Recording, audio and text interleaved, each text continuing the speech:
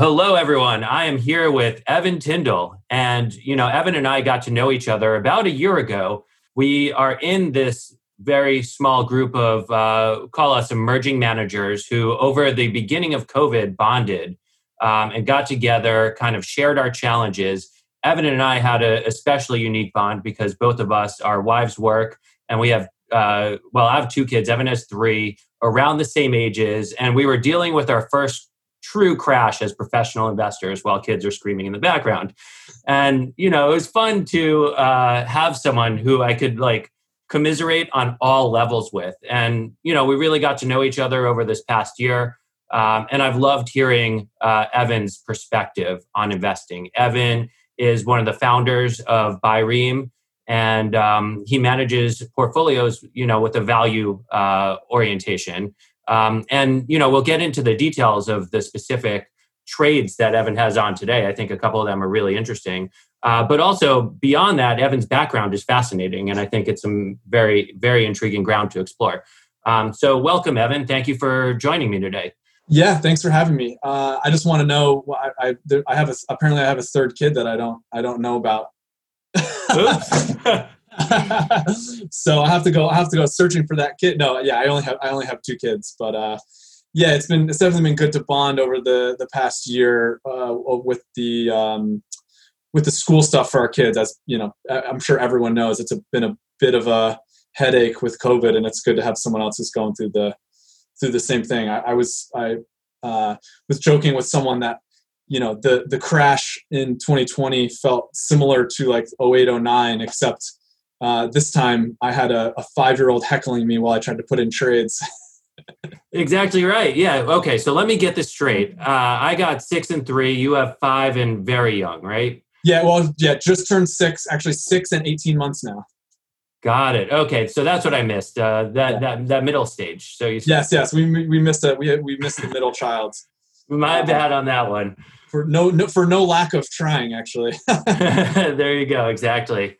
That's such a difference with 08. Also, I guess one other big difference is that this happened incredibly fast. Oh my God. Yeah. The rebound has obviously been insane. So much faster than 08.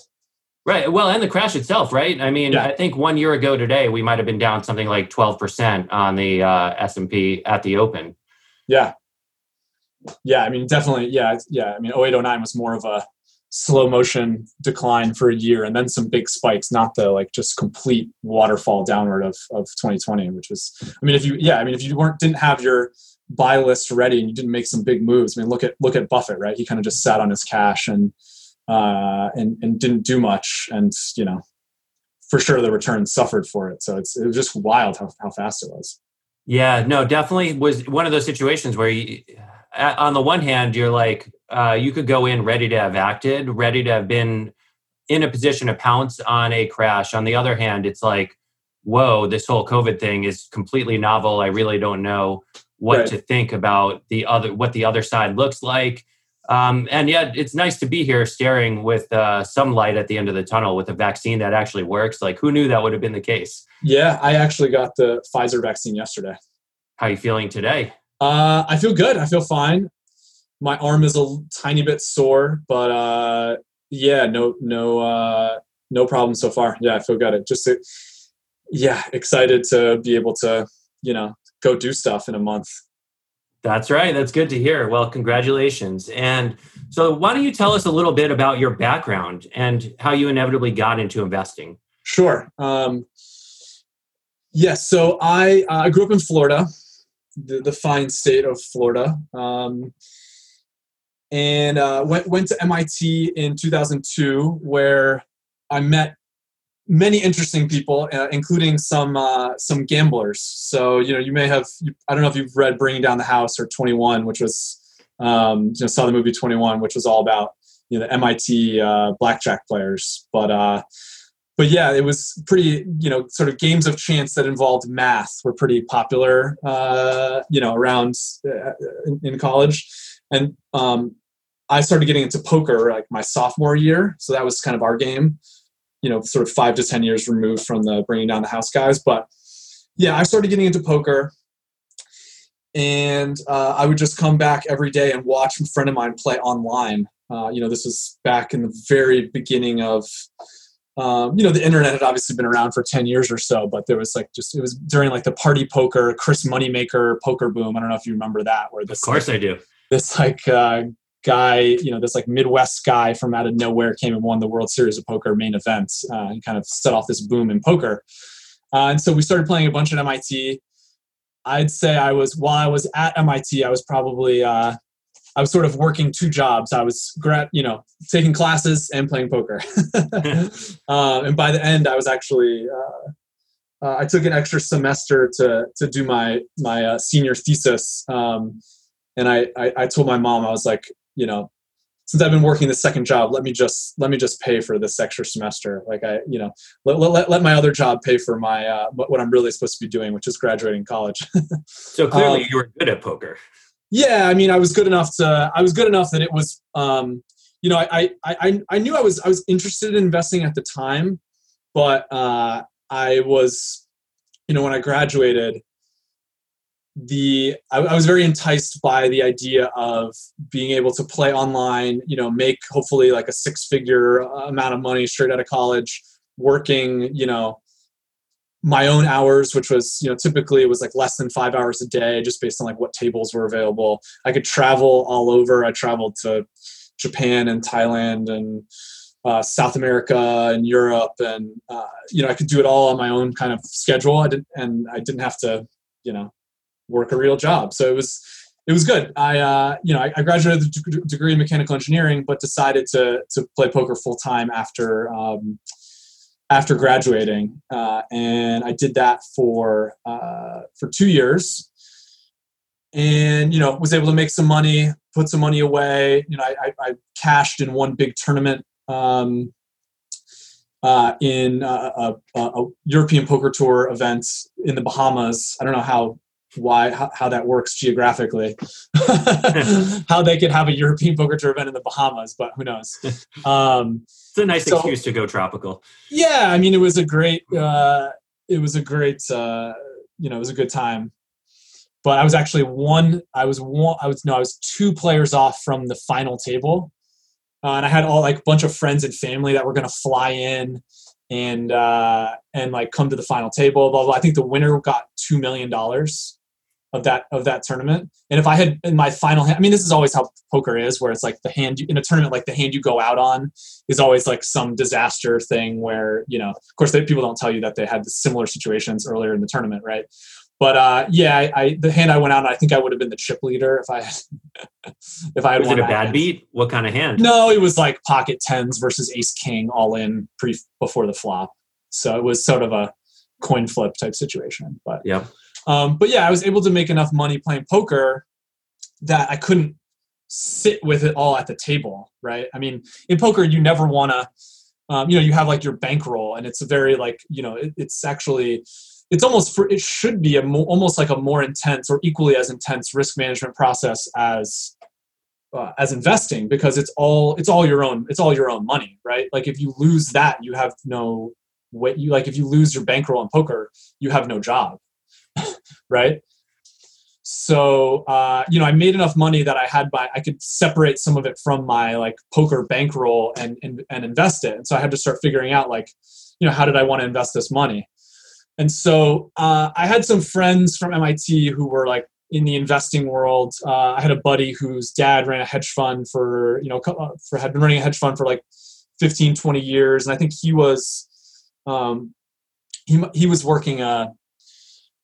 internship at Fortress Investment Group at the time, I think, and he started getting me into value investing.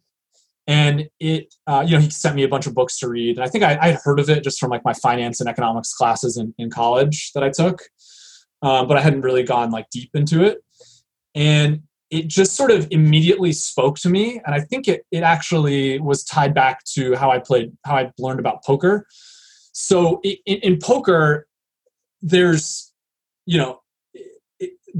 tons of people that are just in the casinos all day or online just doing completely irrational things. Like they're just, they're the people at the roulette table that are just like trying to see how many reds have popped up and like use that to predict the next one, right? Like they're going all in with straight draws when they should be folding. They're like playing, 2-7 offsuit just to try to hit triple sevens on the flop. They're just doing all sorts of things that aren't really supported by the sort of mathematics of the game.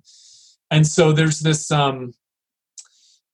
there's not like a name for it like value investing, but there's this publishing company called 2+2 Publishing that makes a series of books that are kind of like the only, at the time at least, they were like the only books that espoused a sort of like rational, like systematic framework for evaluating like how to play poker hands.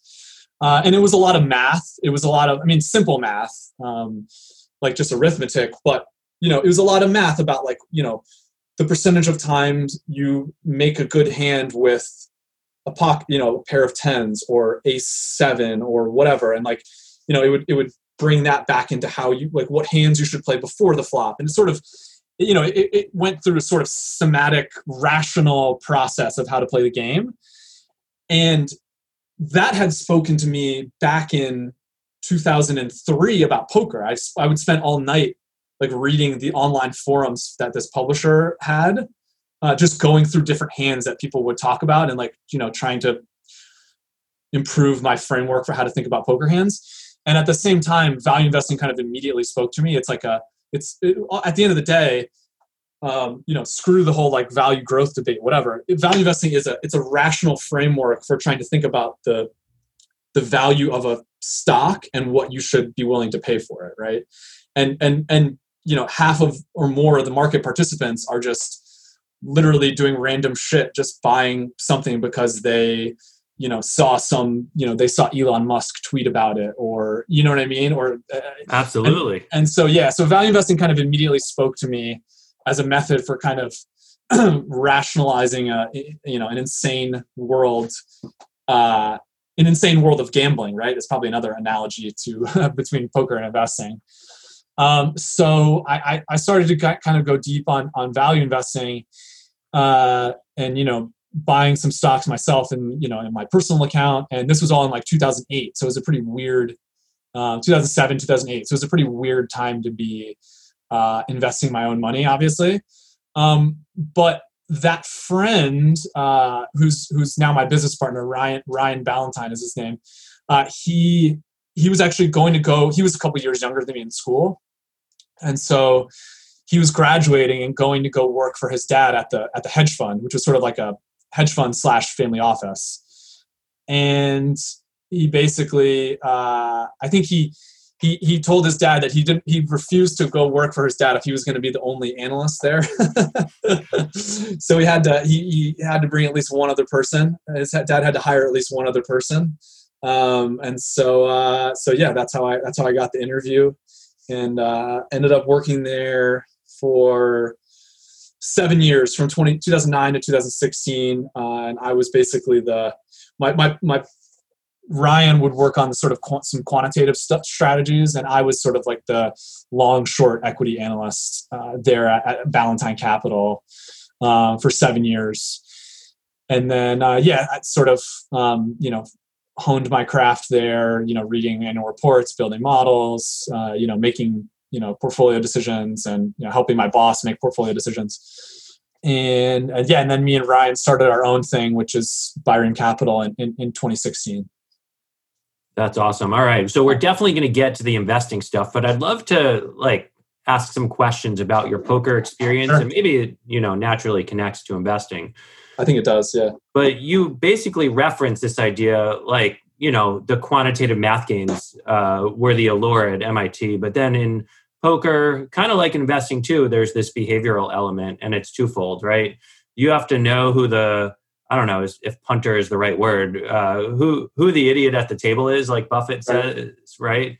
And you also have to know in yourself, have really good awareness of how you're feeling, how you're doing. Like, I know that phrase, going on tilt in poker. So being able to control your emotions and manage to the numbers while, assessing the environment. So maybe talk about that a little bit. Yeah, sure. I mean, I think the analogy is that it's really all about, there's kind of two analogies. One is it's all about, in poker and in investing, it's all about just trying to stay as rational as possible. Like there's really no room there, at least in my opinion, there's no room for emotions in decision making when you're, investing people's money, or when you're trying to decide whether you want to, call a $1,000 bet by, somebody at the poker table.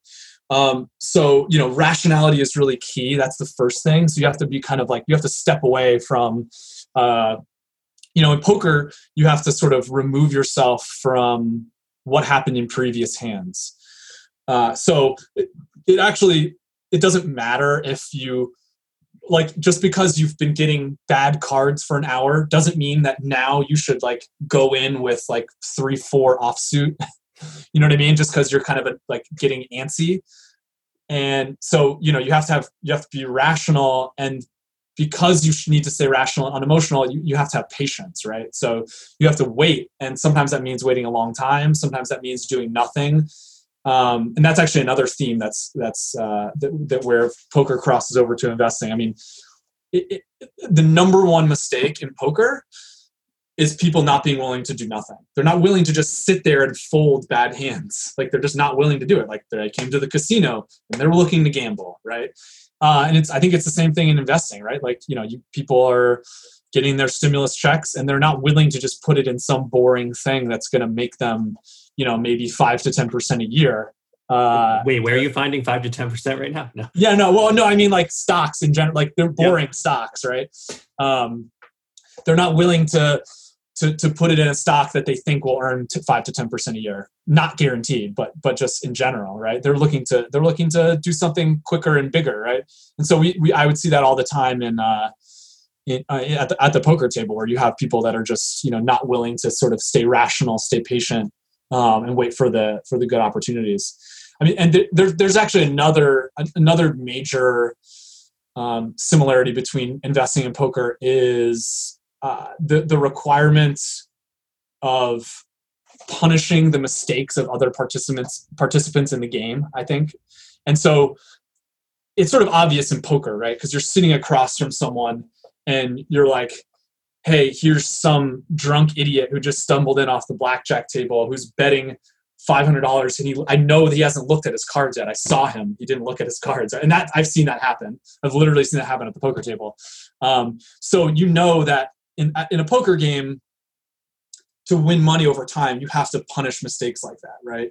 And I think investing is the same way. I mean, punish has kind of maybe a bad connotation, but if at the end of the day, if a stock is mispriced, it's because people were selling it at that price, right? Like someone else is making a mistake where they could have just held on to it and made a higher, and generated alpha or made a higher return in the market, and they're selling it, right? So the way to make money is by, rationally punishing the mistakes of other people. I mean, that's the way to beat the market, I guess. Obviously, you can probably just pick random stocks and get the market return, or pick an index. But that's the way to beat the game, I guess. Well, so we've emphasized some of the similarities between poker and investing, but that also makes me think about one of the differences, which is, in poker, when there's that sort of behavior and there's a mistake, the feedback is pretty instantaneous, right? You're only going to have to wait for a couple more cards to come out, no matter what, right? Yeah, it seems like that, but there are actually so for the guy who didn't look at his hand, right? The feedback is instantaneous in that, like, from an expected value standpoint, you immediately know that you're winning, right? Like if you have pocket jacks against a guy who did not look at his hand, that you're going to win 80% of the time, 90% of the time, whatever. But there actually are trickier situations in poker where you're not totally sure over what, like a guy, like there's ways to get bad luck in poker that are essentially random, but that are hard to kind of tease out from the actual result. So an example might be, because you don't know what the other person has, right? So an example might be, you have to fold in a tough situation, and you don't really know, you don't really get any, you actually don't get any feedback because you don't see what the other person had, right? And even beyond that, you don't actually see, even if you, let's say you call and you lose, right? Like, let's say, you have pocket kings and the guy goes all in and he has pocket aces, right? And you lose. It seems like that's immediate feedback, immediate negative feedback, right? Mm. But it's actually not, because he probably would have, if he would have done the same thing with queens, jacks, or tens, pocket tens, then the feedback is negative in terms of that you lost money, but actually you made the correct play against his entire range of hands. So like, you just got unlucky in that situation that he had aces, where he could have easily had queens, jacks, tens, whatever. And so the feedback is actually misleading in that way. And I think there's actually a corollary there to investing, where you can, it's hard to know. It actually is harder than you think to know if you're making the right decisions over time, because there is an element of luck involved. And so even in the short term, you have to be aware of how much luck is involved, and really sort of rationally try to think about, did I make the best decision for the information I had and all the possible ways that it could have played out. And so I think that there is a corollary there to poker. Yeah, that sort of self-awareness is really important in investing, for sure. Like understanding whether you're right for the right reasons or right for the wrong reasons. Right. Yeah. I mean, a perfect example, is even in my own experience, like we had great results buying stuff in March and April. And I think we were right for the right reasons, but you have to think like, what if we, you should at the end of the day take a step back and say like, well, what if the vaccines didn't work, or what if the shutdown was longer, or you know what I mean? Like it's important to always, it's super easy to tell yourself when you're right, and especially when you're really right, it's easy to tell yourself you were right for the right reasons. But yeah, it's important to take a step back and consider that you might have just gotten lucky. Right. You can never prove a counterfactual, or you can never argue right. You could argue it maybe, but you can't really know for sure. You can't know for sure. Yeah. I mean, it is in poker, it's a little bit more, I'd say it's a little bit more provable, but in poker, it's also hard to know for sure that you didn't just get lucky, not in terms of the way the cards come out on the board, but also like what the other player had, Absolutely. Yeah. So one thing I wonder about with you in poker in particular, like, do you have a element of the game that you felt was your strength versus another that you felt was your weakness? And I'm asking this so that when we play poker, I could exploit it, but also because I'm genuinely curious how you frame that. Yeah. I mean, I think it's probably, I think even if I tried to tell you, it'd be like me trying to exploit one of your weakness in hockey. It's probably it's not going to, it's like if your weakness is stick handling and I can't even skate well, it's just not going to work trying to exploit that weakness. No, I mean, I think I would say I was a pretty balanced player. I wasn't like super aggressive or, I was pretty methodical. I think the hardest part of poker to really get, and this is not really super related to investing, but the hardest part of poker is perfecting when the time is right to make like really big bluffs, and having the balls to do it, because it's not easy to pull that off, especially when like the main way you make money in poker is by being more conservative than the other players. But every once in a while, you have to really. It's good to make a big bluff, but it's hard to. I'd say that was probably the hardest thing for me would be, betting out, thousands of dollars in a situation where I was losing, but I knew the right decision was to make a big bluff, and I wasn't sure if it was going to work. That's probably the hardest. That's probably the hardest skill in poker to really learn, I think. Well, so that raises one more question for me, right? Especially as, in COVID, we've been debating engaging with the world digitally versus, physically, right? Everything moving online versus brick and mortar. And in poker, I think there's a real distinction between how the game's approached when you're at a casino table in person, looking in the eye of your opponent. That is definitely true. I think it was it actually was always easier for me to make the big bluff online. It's a lot easier to slide a piece of software out to $10,000 to make a big bluff when you have nothing than it is to actually stack chips equivalent to $10,000 in front of you, right? Like, you're worried, like, are your hands gonna, something weird gonna happen with your hands? Although, actually, pro tip: if someone's hands are shaking when they're putting out the chips, usually they have a massive hand. Usually they're nervous because they know they're winning and there's no way they can lose, and they just can't keep their hand trembling with greed, if you will. Yeah, exactly. They're trembling with greed. Yeah, that's 90% of the time they're trembling with greed. Yeah, well, so that's a very different experience. I'd imagine there's some people for whom it's exactly the opposite, where being in person, where you could kind of like dress up your intents with other sorts of behaviors, whether it's like sipping on your drink or. And I think there's people that would at the live poker table, there's like mostly, it was mostly men playing anyway, but there were people that were kind of get into like some type of like macho thing where they're trying to like make like it's like social, and they're drinking and they're like kind of trying to make people think they're cool or whatever.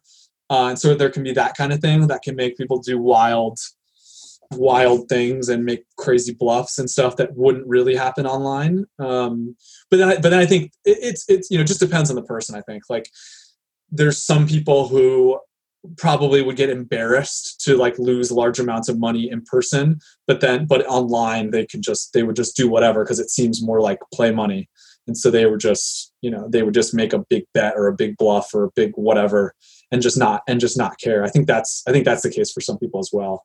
Well, you're making my job easy here because you're teeing up a segue. Like, is there an ephemerality to being able to do this stuff digitally behind the veneer of a computer screen? Like in poker, bluffing big online might not seem that different than some of the behavior going on via Robinhood in investing, right? I mean, yeah, I certainly think that if people were, I think if people were taking 14 $100 bills down to the local TD Ameritrade and buying it on like a next day call option, and they had to see it like evaporate in real time, I think that would probably change the way that they were thinking about, using that stimulus money, right? Like, whereas with now it's, with Robinhood, you have there's balloons and there's confetti and, it's a little bit, definitely a little bit more addicting, and it's a little bit, less embarrassing to lose $1,000 if you're just gambling in an online app than if it was in person, I think. Yeah. So to really get into it, I mean, the proximate cause of us being like, let's sit down and record a podcast was you published a fantastic letter called, I think the title was Anatomy of a Bubble. And yes. In your tweet introducing that, someone responded and was like, Evan, you need to do a podcast. And I was like, okay, you know what? I can make this happen. Let's do it. So you have demand of one. Yeah, there you go. One. Well, so we know there will be one listener no matter what happens here. That's right. Yes. And, I figured too, like, I really enjoyed reading your perspective. And, I wanted to hear you explain some of the stuff in a little more detail and maybe, get into it. But talk about your breakdown of the landscape, the buildup for the anatomy of the bubble. Sure. Yeah. I mean, it starts from really looking at the data on, where baskets of stocks have traded over the past few years, and like where quantitatively cheap and quantitatively expensive stocks have been trading.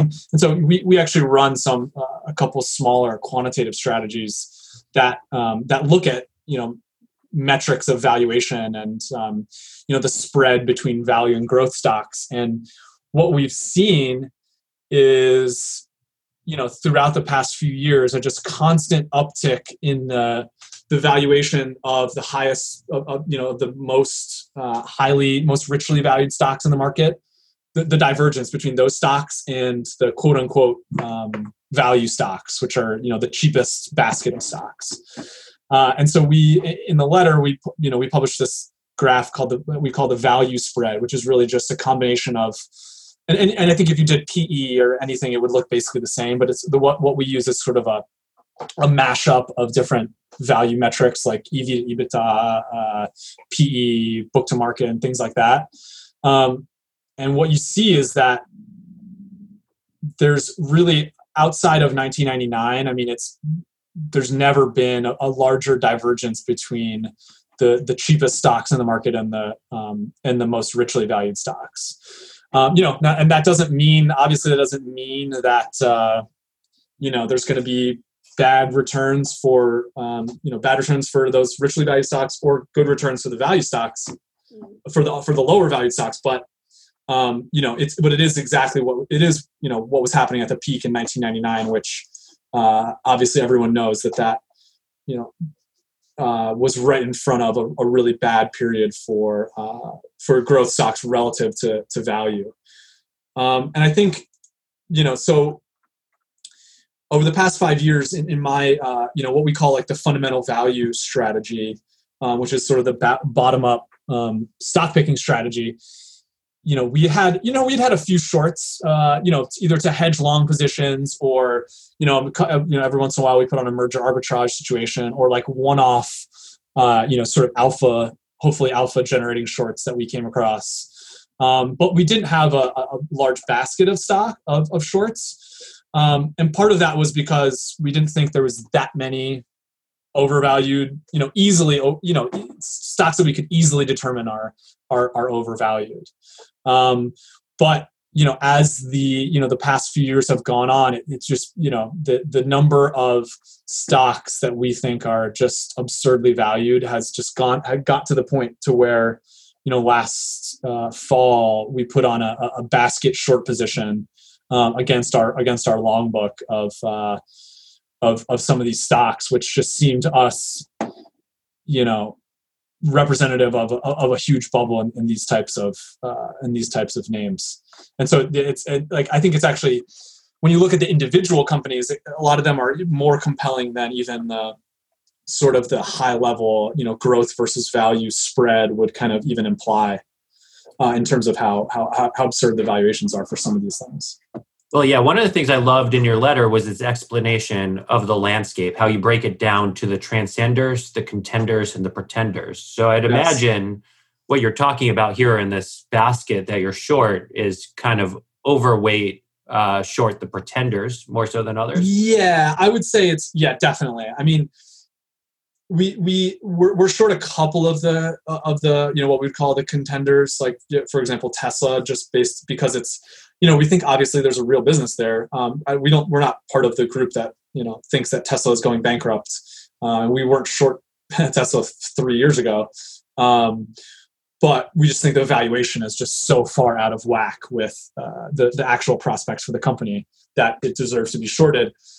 But yeah, a majority of the stuff that we're short is in the kind of pretenders realm of things that we just things that a lot of times just don't have any revenue. Whether it's, maybe a perfect example is, and this is something that some people are probably aware of, but CCIV, which is the SPAC that will I guess eventually become Lucid Motors, is trading at a $7 billion, I think it's $7 billion market cap right now, for a company that the only thing it is a future $2 billion investment in a company that has no revenues. So it's like you're paying $3 for every $1, $3.50 or $4 almost. And it's at one point they were paying $5 for every $1 that you're getting invested into this company, Lucid Motors, that again has no revenue and may be a fine company, but is but isn't worth instantly three times what they're going to be putting into it. It's absurd. And so maybe that's a good example of a pretender, but define the transcenders, like what they are and who might populate that group, and give us a sense of how to anchor each of these other groups against the highest order.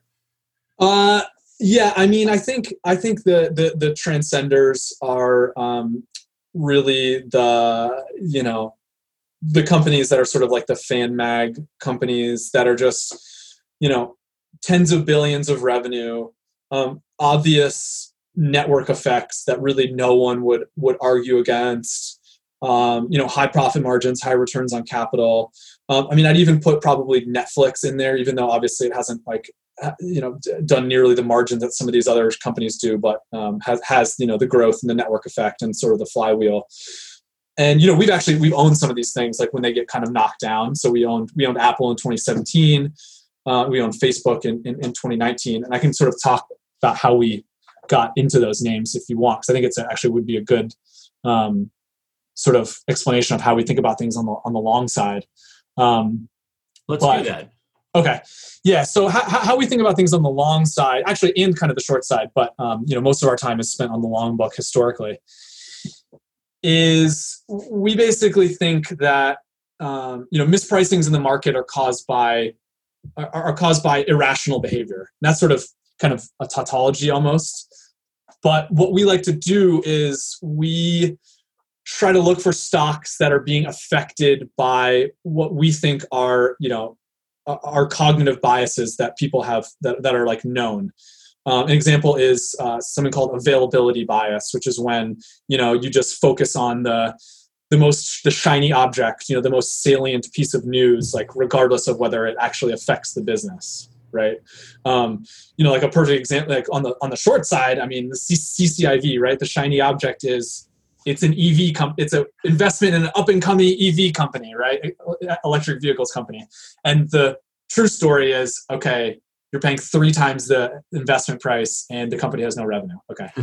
But in the case of Facebook, in 2018, we saw the stock trade off almost 50% based on the Cambridge Analytica scandal, right? Where people were worried that they were losing their personal data, and these evil corporations were using it to tilt the election and blah blah blah. But regardless of what the true story was behind that scandal, like no one actually cared about it. Like no one stopped using Facebook. People would talk about on Twitter, hashtag delete Facebook. But if you look at even a graph of like the Google Trends data on delete Facebook, it showed like a tiny spike for a month and then was gone. And if you looked at their quarterly results, their usage was fine. Not to mention the fact that a huge majority of their users are not in the United States. Like people in Malaysia aren't, watching CNN coverage of the Cambridge Analytica scandal, right? Like they're not caring about that. And so that's the kind of, sort of mass delusion, cognitive bias, where people are looking at the sort of the shiny object of this, this news story and thinking like, oh, let's sell the stock down to, 14, 15 times earnings for a company that had been growing revenue at 30 to 50% every single year since they started since they started generating revenue. Like you can look back at the income statement from 2007, every single year was 30 to 35%. And in the early years, it was 100%, right? And so we like to look for those sort of mass delusion, cognitive bias type scenarios that we feel like where we can articulate like, here's why people are doing irrational stuff with respect to this stock. Here's the cognitive bias. Here's why it's making them sell, and look at the price that it's resulting in. And so we feel like that process helps us. It's sort of a twist on the kind of variant perception thesis of Michael Steinhardt, if you're familiar with that, where he would require his analysts to have a variant view like to the market before they would buy something. And we feel like that gives us kind of a sort of a repeatable process where we can find stuff that's not just trading cheaply, but trading cheaply for the wrong reason, I guess. And hopefully that lets us avoid value traps and actually own things that's undervalued rather than just cheaply valued. Yeah, absolutely. And, my mind latched to this. You said no one argues against these companies. Obviously, I understand what you meant. But if I recall a story that you told in our group one of these days, was about Apple, and you were long Apple, and there was a noted short seller who had a different perspective, and you tried to. Oh, yes. Right, that's funny. Yeah, so it's funny because I actually don't think Apple's cheap now, but back in 2017, yeah. So Apple's another great example of kind of how our methodology, can work, or how we try to make it work to find undervalued stocks. But yeah, so Apple in 2015, 2016, 2017 was trading at like I think a less than 10 times PE if you backed out the net cash, and we thought that people were not being rational with respect to this company. Like they saw it as a hardware company. And again, this is another example of availability bias, where people are looking at, where people are latching on to like the obvious fact without kind of thinking about, what lies beneath. And so people were looking at, hey, when you go to this Apple store, what do you buy? You buy a physical piece of hardware. You buy a phone, right? So therefore, this is a hardware company, and it should have a hardware company valuation. It should be valued at 8 to 10 times earnings. Their profits will probably go away because no hardware company has sustained 40% gross margins over time. And there was a Value Investors Club write-up where the person who was a popular Twitter figure at the time, who shall remain nameless, I guess, posted this short thesis where it was basically like, hey, Apple is garbage because hardware companies at this price, because hardware companies don't sustain their margins. Look what happened to Nokia, and look what happened to BlackBerry. And therefore, Apple's also a phone company, so that its profits are going to go away. And so it was actually kind of the perfect foil, I guess, the perfect thing to kind of hone our thesis against. So we did a long blog post kind of tearing down that short thesis. And the crux of it was, listen, it seems like it's a hardware company, but people don't buy. If they were buying it just for the hardware, they probably would buy the latest Android phone that has LTE and a better camera and all these other things. They're buying it because they're used to the software, because they want to be able to FaceTime their kids. You know what I mean? Like they want to be able to use iMessage. They want to be able to navigate around the device in the same way they always did. They want to be able to have the latest iOS software and not have like this like fragmented Android software system. So in our view, they were buying it for the software. The margins were software margins.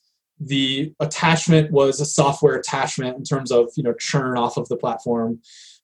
It was becoming a platform in terms of the sale of apps and music and other revenue streams that are explicitly software revenues.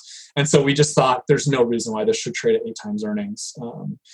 And so that was kind of and so that was the bias that people had, was this this bias around it must be a hardware company if they sell hardware, when that wasn't really the core economic story of the company. Unfortunately, we bought it 8 times earnings or 10 times earnings and sold it at 20. We didn't really think it was going to get to 35 times earnings. While those earnings were still growing, right? So it's right, exactly. While the earnings were still growing. So the stock has done unbelievably well.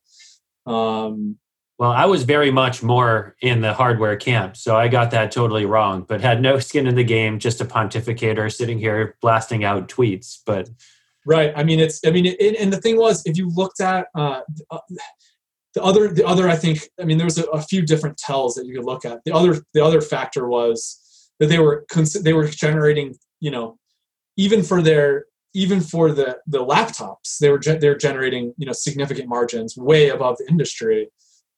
And it's because people would buy the laptops for the software, right? Like they're the only computer manufacturer or phone manufacturer. This is before Xiaomi and a couple other ones have gotten into software in a big way, but they're really the only ones that were selling it bundled, right? So I think if you really thought hard about kind of the breakout of the pricing, you would see that it was, hardware was only a portion of the price that people were actually paying. And for what it's worth, I almost caved because I had major FOMO as Twitter Spaces was getting launched and it was not available on Android. And I wanted to see what the experience was all about. But maybe let's take a step back to the value versus growth thing and talk about something that you mentioned in your letter about how it all ends and how it all resolves. Obviously, it never ends permanently. The market keeps going, infinite game, et cetera. But you talked about a Schelling point in your letter. So what exactly is that, and how do you think this whole situation does inevitably resolve? So a Schelling point is a potential point of coordination between multiple participants in a game where they don't necessarily know that they're not necessarily communicating. So an example in one of my econ classes at MIT, and my business partner had to teach me the phrase Schelling point. I'd heard of the concept, but not the actual name. But one of the professors in one of our econ classes, just kind of sort of demonstrate this idea, would have us.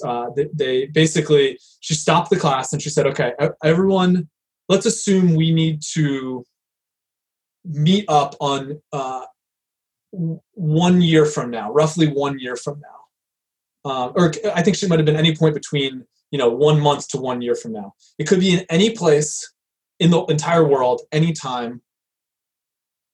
And just think about, okay, where should we meet? You don't get to talk to anyone in the class, and you're trying to coordinate about where you should meet, right? So you're kind of trying to think about what other people are thinking about, and use that and what they think that you'll think about, and in what way can we sort of coordinate here? And so there were usually there were a couple points of attempted coordination. One was the New Year's Eve in Times Square or Grand Central Station coordination point, which I thought was interesting. And the other was everyone meet up in the same classroom the exact same time that it was then, exactly 1 year from then. But there was a lot within those two things. A lot of people picked those two, one of those two or three, potential times and places. And I think the point of that exercise is that people can coordinate pretty well without talking about it, right? And I think a Ponzi scheme is, or a pyramid scheme is sort of it's sort of the same, right? You're kind of saying, hey, let's all invest in this thing, or let's all participate in this chain letter, knowing that there's no real value in it necessarily, but knowing that if we all coordinate, we can kind of make it work for a period of time, right? And so you find these you find these points of coordination in the stock market as well. So I think GameStop is a perfect example of that, where except in GameStop, they obviously have been communicating about it, right? So they have been it's explicit.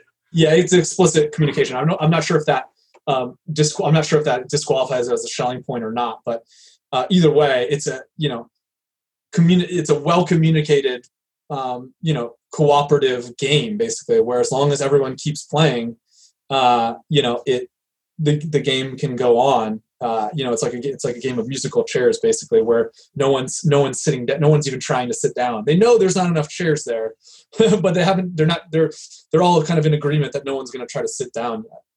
And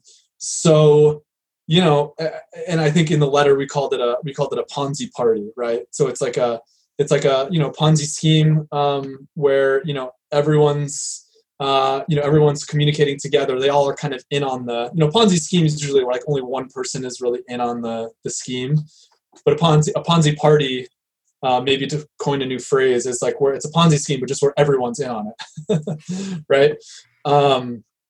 And so it's hard to know where any one particular scheme like that ends. Like in the case of GameStop, it's impossible to know when it's going to end. And the insane thing about GameStop is that it's come back again, right? Like the idea of it ending and people seeing that it ended badly once and then coming back again for a second round is kind of wild to us. But we're at the end of the day, we're happy to bet against it continuing too long. But I think with stocks that have this type of Ponzi party, really the gravitational pull on the price of the stock is just time. Like time just removes chairs from the game of musical chairs, because every day that or every month that GameStop trades at a $15 billion valuation, people get more and more worried that the Ponzi party is not going to go along any farther. It's not going to go along any further. Not going to go further. And if you're not making money investing in GameStop from 200, what's the point of having your money stored there? I mean, everyone knows that's not a long-term store of value at $250 per share. Like, you can't just put your money in GameStop at $250 and forget about it and retire on it later, right? That you have to sell at some point. So just the fact that everyone knows that is, again, it's just the musical chairs are being pulled away one after the other. And, at some point people are going to start trying to sit down, I think. Yeah, that's really interesting, because when I think about GameStop too, I mean, first off, with the Schelling point, I like how there's both this time and space element to it. So it's not, you have to be right about two things. Yeah, right. You can't just be right about one. But the other thing, what you say about GameStop there in the end, I was pretty vocal about how dangerous the situation was from a financial perspective. And people hit me on Twitter with, oh, I know I'm going to lose money, maybe. I don't know. But at the end of the day, I'm sticking it to the man, right? That's why I'm putting my money into this. And it's not about whether they think it's a store of value or not. There's a whole narrative that's just completely untethered from the actual story itself. And there's a zeitgeist around it that pulls people in, irrespective of staying rational, like you were talking about in poker. Well, yeah, and I think the interesting thing about that is, in terms of how long it's going to go on, I mean, tens of millions of shares have already been covered, right, at losses for people.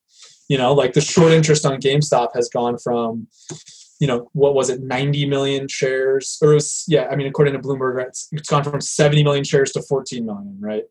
So, the man has already been stuck. And so I wonder, if the man has already been stuck, are they still sticking it to the man by just holding it at 200 to 250?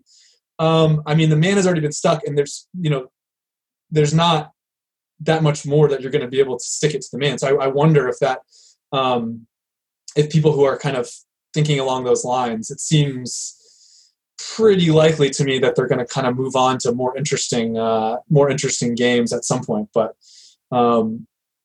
but we'll see. I mean, it's certainly, if you're trying to buy stock and stick it to the man from current prices, I think you're gonna pay. I think people are gonna pay for that desire.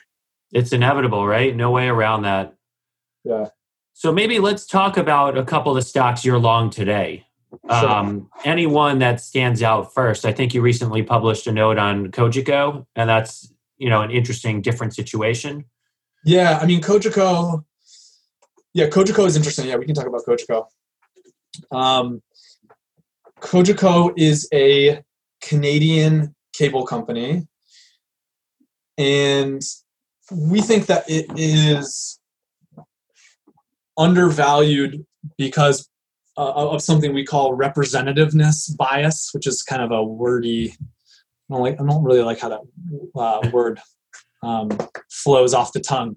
But basically, we think people are kind of bucketing it, trading it as a basket with other Canadian telecom companies, even though it's got a pretty different profile to how they make money.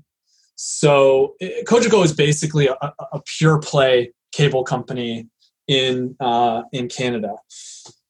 And they make the majority of their margin and profits off of broadband internet, just like pure play cable companies do in the US, whether it's Charter or Cable One or companies like that.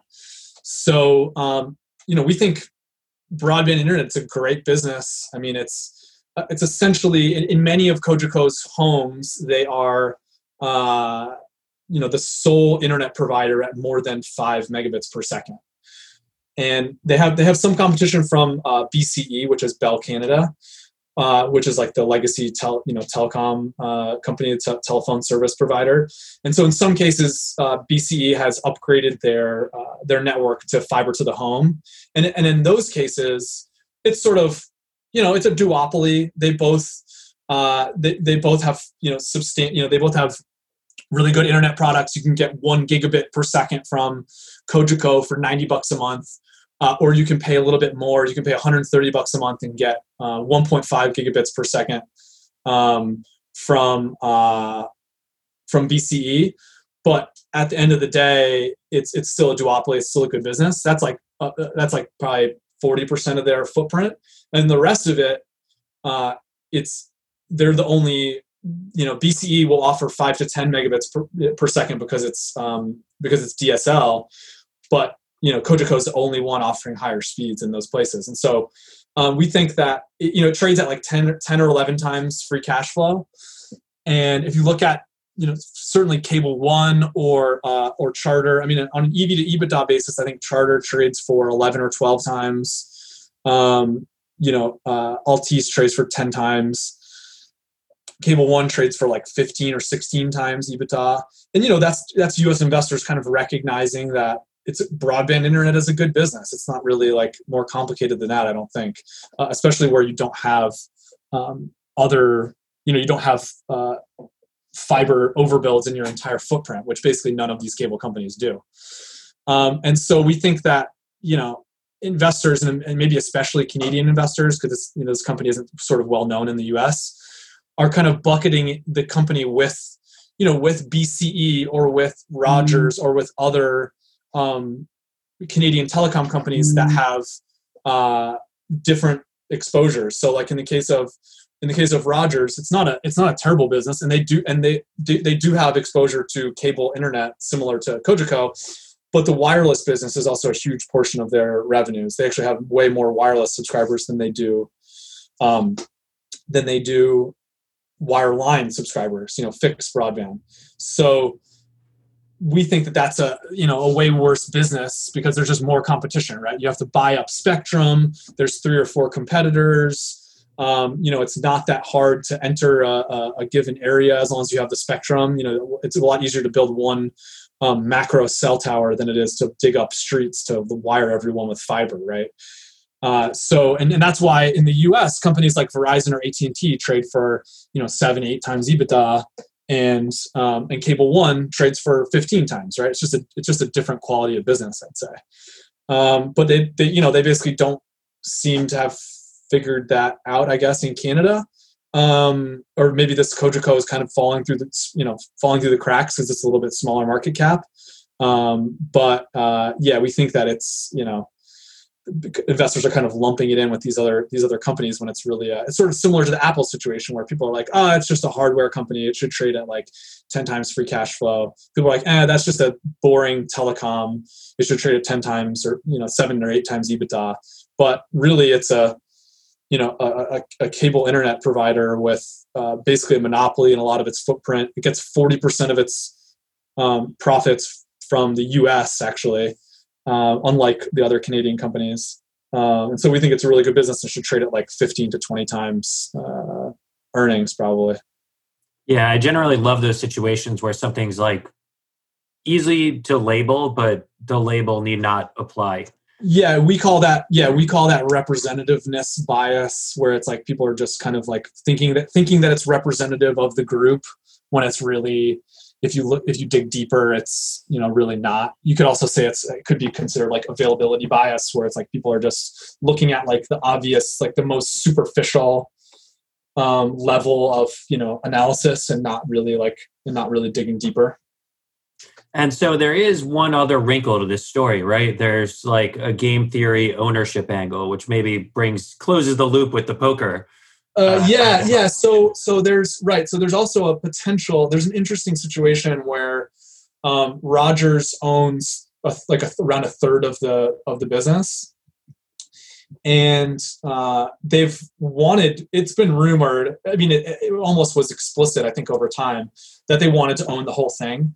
And, it's similar to the US where, a lot of the cable companies have merged over time, and they're always trying to, they prefer to buy up competitors rather than overbuild, just because of the economics. It's a lot easier to buy a customer than it is to steal it from someone that's providing good service, right? In the case of Rogers, they actually put a bid out on Cogeco in the fall, and they were structuring it as Rogers was going to buy the Canada business, and Altice was going to buy the U.S. business, which is kind of interesting. And at the time, I think Cogeco was trading for, depending on which one you looked at. We owned the holding company, which trades at a little bit of a discount, like a 15-20% discount. But Cogeco was trading at, the Cogeco holding company was trading at $80 per share. And Rogers and Altice, their first bid was for like $115. And then even though Cogeco engaged not at all, they basically told them to go screw themselves. They said, we're not for sale. We don't care about your bid. And this can happen because the family controls the votes.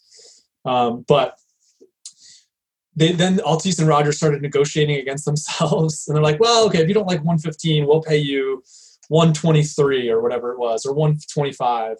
But basically, there was a bid for 125 on the Cogeco entity, with absolutely no back and forth with the company. So we think. And that's also, they were also offered an absolutely massive premium to the family for the family shares. So I think they were willing to pay like 5 or 6 times the like fair market value to the family shares to get them to sell. So like they didn't actually even put all of their potential like premium into like the price they were offering for the shares, for like the tradable shares, if that makes sense. So I think I think Rogers could easily have paid, $150 or $160 per Cogeco share, Rogers and Altice combined, 150 or 160. I mean, they offered 150, I think, for the CCA, the operating company shares. But I think if you run the math, they could have offered, 150, 160, or maybe even a little bit more, to buy up, all of the, the Cogeco Holdco and OpCo shares, no problem. But the management team told them to go pound sand. So then so they actually went and bought Shaw, which is kind of interesting. So it looks like Rogers. I mean, it will be interesting to see how that gets handled from a competitive standpoint in terms of antitrust in Canada. Still learning about how that's going to work. But they paid, I think, a 70% premium to where Shaw was trading. Shaw was also trading at like 7 or 8 times EBITDA. Because if you go from 8 times EBITDA to 11 on a levered entity, and it's a really big premium on the market price of the stock, right?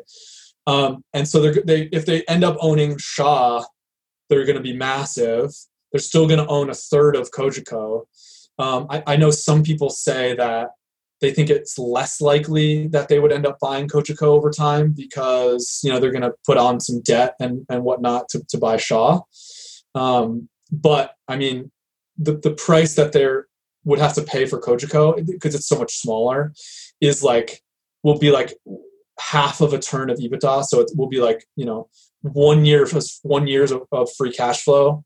Or half a turn of EBITDA to buy Cogeco. So I think my personal opinion is, 5-10 years down the line, Rogers ends up buying it.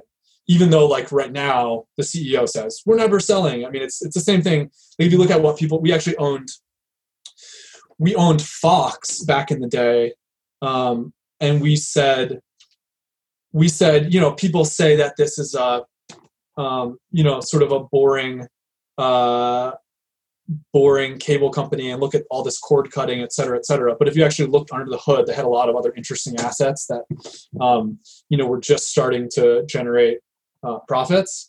And people said, Rupert Murdoch would never sell. Like he's, he would be, against the way he's operated the company for a long time, and he's so arrogant and blah blah blah. But at the end of the day, if someone is willing to make you 50% richer than you are currently, and you don't want to run the company on a day-to-day basis, like you probably take the money, right? Like there's, and there's all sorts of interesting pressures on different members of the family over time, right? So like in the case of Cogeco, you have Louis Audet, who's the current chairman, I believe, and the son of the founder.